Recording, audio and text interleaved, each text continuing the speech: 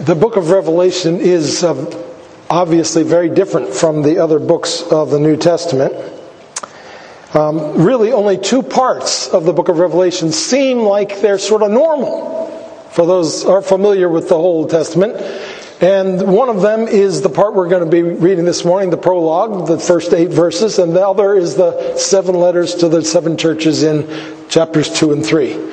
So this is one of those islands where we feel like, yeah, I can understand this, I can get this, and then the rest of it will seem strange to us, or does seem strange to us. So let's read this portion, chapter 1 through 8. The revelation of Jesus Christ, which God gave him to show to his servants the things that must soon take place. He made it known by sending his angel to his servant John, who bore witness to the word of God and to the testimony of Jesus Christ, even to all that he saw. Blessed is the one who reads aloud the words of this prophecy, and blessed are those who hear, and who keep what is written in it, for the time is near. John, to the 7 churches that are in Asia, grace to you and peace from him who is, and who was, and who is to come, and from the 7 spirits who are before his throne, and from Jesus Christ, the faithful witness, the firstborn from the dead, and the ruler of kings on earth. To him who loves us and has freed us from our sins by his blood, and made us a kingdom, priests to his God and Father, to him be glory and dominion forever and ever. Amen. Behold, he is coming with the clouds, and every eye will see him, even those who pierced him, and all the tribes of the earth will wail on account of him. Even so, amen. I am the Alpha and the Omega, says the Lord God, who is, and who was, and who is to come. Okay, well, I'm going to divide these 8 verses into 5 chunks. We're going to go through them and include the application as we go. So the rest of the sermon is in these 5 chunks. First one is 1 and 2. The revelation of Jesus Christ, which God gave him to show to his servants the things that must soon take place. He made it known by sending his angel to his servant John, who bore witness to the word of God and to the testimony of Jesus Christ, even to all that he saw. Here is the beginning of the prologue. Prologue, I believe, of the whole book. And it tells us 4 things in these 2 verses. It tells us what's in this book. Revelation. And revelation means revealing what has been hidden. And here it's revealing about future things, clearly. It also tells us what it's written, who it's written for, to show his servants the things which must soon take place. So it's written for God's servants. And then it tells us when these things are going to take place. It says the things that must soon take place. Now here we are in the first verse, and we're already at a point of controversy in the book of Revelation. And of course there are different interpretations about how Revelation should be interpreted. There are some who think the book of Revelation tells us about things which will happen right before the return of Christ. These have been called futurists because they think the book is about the future. Now, here we are 2,000 years or so after the book was written, and these verses about it happening soon seem to fly in the face of the idea that this book was written about the distant future. In response, 2 Peter 3:8 is often cited. With the Lord, a day is as 1,000 years, and 1,000 years as a day. Others use this happening soon language to argue that the book of Revelation was a prophecy of what was to take place in the very near future at the time. in the first century, and specifically in 70 AD, when the Romans destroyed Jerusalem and massacred the Jews.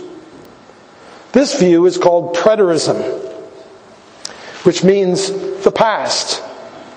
Preterists claim that the book was written in the 60s AD, and say these verses about it happening soon prove their point that the prophecies were fulfilled in 70 AD. The problem is that most of the evidence points to the book of Revelation having been written in the 90s AD, a whole generation after 70 AD. The classical view of Revelation, which takes the book as referring to the period of time from the last apostle to the second coming of Christ, leading up to and including his return, thinks the things in Revelation began to be fulfilled very soon, as John was very old and about to die. Now the second part of this prologue, and the last part, is in verse 3. Blessed is the one who reads aloud. We'll go to verse 3. There we go, thank you. Blessed is the one who reads aloud the words of this prophecy, and blessed are those who hear, and who keep what is written in it, for the time is near.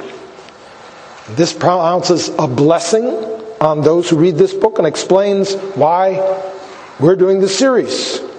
And it helps us to set our expectations as we embark on our journey through this book. We should expect it to be a blessing. That's what God promises.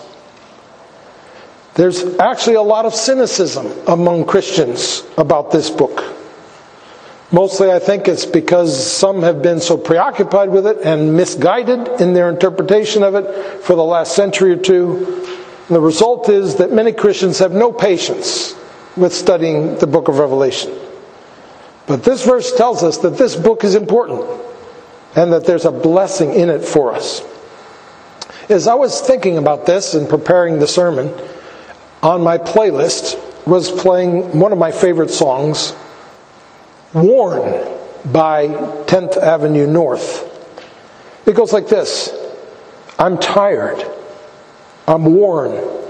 My heart is heavy from the work it takes to keep on breathing. I've made mistakes.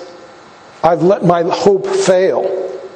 My soul feels crushed by the weight of this world. And I know that you can give me rest. So I cry out with all that I have left. Let me see redemption win. Let me know the struggle ends. That you can mend a heart that's frail and torn. I want to know a song can rise from the ashes of a broken life. And all that's dead inside can be reborn. I've lost my will to fight. So heaven, come and flood my eyes. And I thought, that's exactly what the book of Revelation is. It is heaven flooding our eyes with visions of redemption winning, with the struggle ending, with the rebirth of a dead world and a dead humanity. And notice what verse 3 says. Blessed are those who hear and who keep what is written in it. Revelation is not merely a puzzle to figure out. Ultimately, it's something that we're supposed to listen to and heed and keep and do and obey and live out. It says the same thing at the end of the book. In the very last chapter, Jesus says, I am coming soon. Blessed is the one who keeps the words of the prophecy of this book. The prologue that we've just read, 1 through 3, also tells us the chain of transmission. It begins with the Father, and He gives it to Christ, His Son, who gives it to the angel, who gives it to the Apostle John, who gives it to the reader. It is passed down like a game of telephone. Most of the time, of course, in the game of telephone, the message gets distorted by the end. But what about God's Word?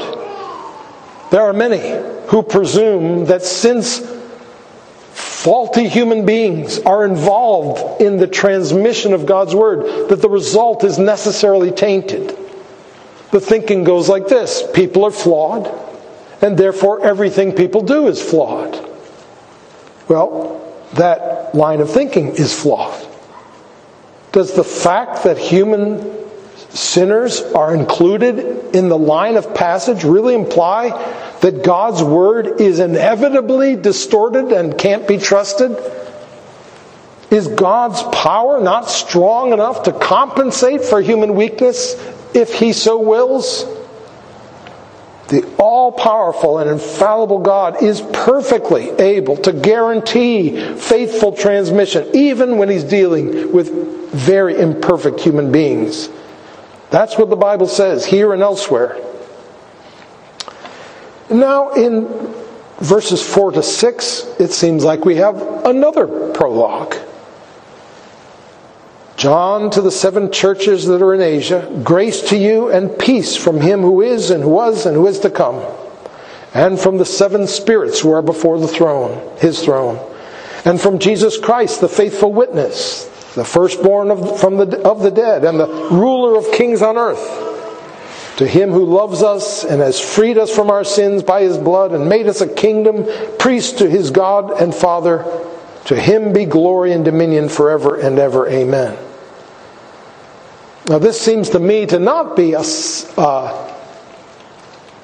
second prologue to the whole book, but rather to be a prologue to the first section of the book, namely the letters to the 7 churches. And that's because we see the 7 churches introduced here, and that continues in the vision that finishes this chapter and into the letters themselves. The mention of the 7 churches and the 7 spirits is the first use of this book's favorite number, the number 7. Numbers in Revelation, of course, bear very important symbolic meaning, as we will see as we go along. Now, there were more than 7 churches in Asia, but there's a reason why it says 7 churches. From the first chapter of the Bible on, the number 7 represents fullness and completeness. So, I think we are wise to take the 7 churches here as representative of all the churches and of the church as a whole. The number 3 is actually also a significant number in the book of Revelation, representing the triune God. And we see that here in verse 4 and 5. From Him who is and who was and who is to come, that's God, the Father. And from the 7 spirits who are before His throne, which I believe refers to the Holy Spirit. We'll get to that next week. And from Jesus Christ, the faithful witness, the firstborn of the dead and the rulers of kings on earth. So we have the 3, even though the number isn't mentioned, we have the 3 here used. Now verse 4 to 6, this second prologue, contain 2 things which together form a beautiful summary of the gospel. First there's a benediction, and then there's a doxology. The benediction is, grace to you and peace from Him who is and who was and who is to come, and from the 7 spirits who are before His throne, and from Jesus Christ, the faithful witness, the firstborn of the dead, and the ruler of kings on earth. So Jesus Christ here is referred to as the faithful witness. You know, God sent Jesus to be His spokesman. You could even say that not just that God sent Jesus, but that He spoke Jesus. Jesus is called the Word of God in John 1. And He is the firstborn from the dead. You know, mankind died in Adam's sin. But mankind will be reborn from the dead when Christ returns. But Jesus, when he was raised from the dead, he became the firstborn of the dead. He's also the ruler of kings on earth. And you know, if you've paid attention to many of my sermons during Advent on prophecies pointing ahead to Christ, that one of the great prophetic themes in the Old Testament was that the coming Messiah would rule over the kings and the nations of earth. Remember Psalm 2. I will make the nations your heritage and the ends of the earth your possession. You shall break them with a rod of iron and dash them in pieces like a potter's vessel. Following the benediction, there is a doxology. To him who loves us and has freed us from our sins by his blood and made us a kingdom, priest to his God and Father, to him be glory and dominion forever and ever. Amen. Sometimes I just need to hear that Jesus loves me. And here it is. To him who loves us. Jesus loves me, this I know, for the Bible tells me so. And he has freed us from our sins by his blood. Ever since the earliest days of man, people have offered sacrifices in an attempt to escape from the guilt of their sin. The idea was that the animal was killed in the place of the sinner. So the animal's blood was a symbol of the forgiveness. And on the cross, Jesus fulfilled this practice of sacrifice. He is the Lamb whose blood frees us from our sins. And finally, it says he made us a kingdom, priests to his God and Father. When we were nothing, when we were useless and powerless and purposeless, Jesus made us kings and priests, like he is. Now I know that usually when you hear that he's made us a kingdom, you don't think about the fact that the idea that he made us kings. But there's very good reason to think that that's what John has in mind here, that he has made us kings and priests. But don't have time to get into the why of that. To him be the glory and dominion forever and ever. Amen. And here the good news that he has reflected on sparks worship in his heart. To him who loves us and has freed us from our sins by his blood and made us a kingdom and priests to his God and Father, to him be glory and dominion forever. And then in verse 7, there's a shift from what Jesus has done to what Jesus will do. Behold, he is coming with the clouds, and every eye will see him, even those who pierced him. And all the tribes of the earth will wail on account of him. Even so, amen. Jesus is coming back. It will be a cosmic event. Every eye will see him. Every person on earth will be shaken by his appearing. But then there's this strange part of this as well. Even those who pierced him and all tribes of the earth will wail on account of him. The pierced one is clearly Christ. He is coming with the clouds, and every eye will see him, even those who pierced him. So what is this wailing at Christ's coming, which emanates from all the tribes of the earth and from those who pierced him? Is it, what we might expect? The wailing of terror, as we find in Revelation chapter 6, where they're horrified by the coming of the Lamb and they're looking for the rocks to fall on them to hide them? Or perhaps in Isaiah 13, which says, wail, for the day of the Lord is near. Destruction from the Almighty will come. All hands will be feeble. Every human heart will melt. They will be dismayed. Pangs and agony will seize them. They will be in anguish like a woman in labor. They will look aghast at one another. Their faces will be aflame. Behold, the day of the Lord comes, cruel, with wrath and fierce anger, to make the land a desolation and to destroy its sinners from it. Is that the wailing that we read about here, it doesn't seem that that's what's going on in verse 7. The wailing here seems not to be a cry of terror, but a cry of loving grief over the suffering that has been brought upon the one that they have pierced. The grieving, in other words, seems to be not over what's going to happen to me, but over what I've done to him. Now, why do we think this? Well, it's because the language here seems to be taken from two different passages. It's mainly taken from what Jesus said in Matthew 24, in verses 29 to 30. He says, "The sun will be darkened, the moon will not give its light." This should be up, Matthew 24. Thank you. "The sun will be darkened, the moon will not give its light, the stars will fall from heaven.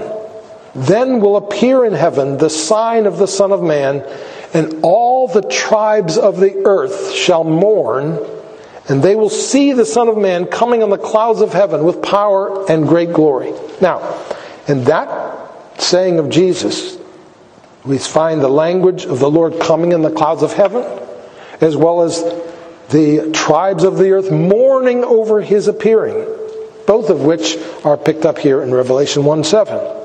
That's everything in 1:7 except the reference to the mourning over the one they have pierced. It says that they mourn, but it doesn't say they mourn over the one that's pierced.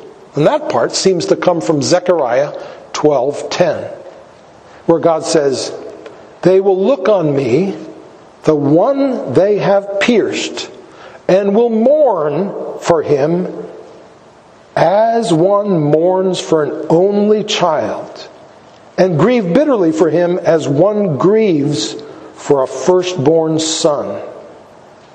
So here we have the language of the Lord whom they have pierced being mourned over, but it's not mourning of terror, it's mourning of grieving love, as one mourns for an only child, as one grieves for a firstborn son. So what are we to make of this wailing over Jesus when he appears? Well, the fact is, our sins were the reason for his death. Our sins are the reason he was nailed to a cross. Every wound, every tearing of his flesh, every mocking, every spitting into his face, every sneer, every blow was payment and punishment for our sins. Those who actually killed Jesus were not just acting on their own behalf, they were acting on our behalf. If we had been in their place, we would have killed him too. Our lies, our lusts, our complaints, our ingratitude, our anger, our self-righteousness, our unbelief, our self-sufficiency, for these things Jesus suffered unspeakable agony upon the cross. Even now we grieve over this. We sing, "Behold the man upon the cross, my guilt upon his shoulders. Ashamed, I hear my mocking voice call out among the scoffers. It was my sin that held him there until it was accomplished. His dying breath has brought me life. I know that it is finished." How can we not grieve over what we have done to him? Our grieving over him is the same thing, really, as our grieving over our sin. John 4:9 tells us to grieve and mourn and wail. Change your laughter to mourning and your joy to gloom. If our sins, sending Jesus to the cross, isn't an occasion for mourning, whatever else could be? It's actually a beautiful thing, isn't it? When we see someone come to the point of recognizing what his sin did to Christ. That point when we say, "What have I done?" It's very easy for us not to be very impressed by our sins. Oh, sure, I blow it every once in a while, but compared to everybody else, I'm not so bad. What happened to him shows us what each of our sins deserves. And on the last day, when for the first time in our lives we are given complete, knowledge and remembrance of all of our sins, when even what has been whispered in secret is proclaimed from the housetops, as Jesus said in Luke 12:3, only then will we grasp the depths of what Jesus paid for on the cross. And is it surprising that when we finally are given the ability to grasp what really happens on the cross, that there will be some sense in which we shriek in terror, in horror? This is what the old spiritual is about. My Lord, what a morning. My Lord, what a morning. Oh, my Lord, what a morning, when the stars begin to fall. Even though most versions of that get it wrong and spell it M-O-R-N instead of M-O-U-R-N, it's clearly from Matthew 24 and refers to the coming of the Lord and what a morning there will be on that day. Now this is troubling. People say, I thought that the return of Christ was going to be a happy day. Why does God expose the ugly depths of our sin? Doesn't that ruin the party? Well, remember, blessed are those who mourn, for they shall be comforted. Forgiveness comes to the one who grieves. Mercy comes to the one who cries out, what a wretched person I am. The reason that God exposes all of our sin on the last day is to glorify the cross and the one who died there. The bigger the cross looks, the bigger our sin looks, the bigger the cross looks. And in response to our grief will come a declaration of the forgiving grace of Christ accomplished on the cross. And it will more than calm our grief. Now, there are churches who try to make their services happy by avoiding any talk of sin and the cross.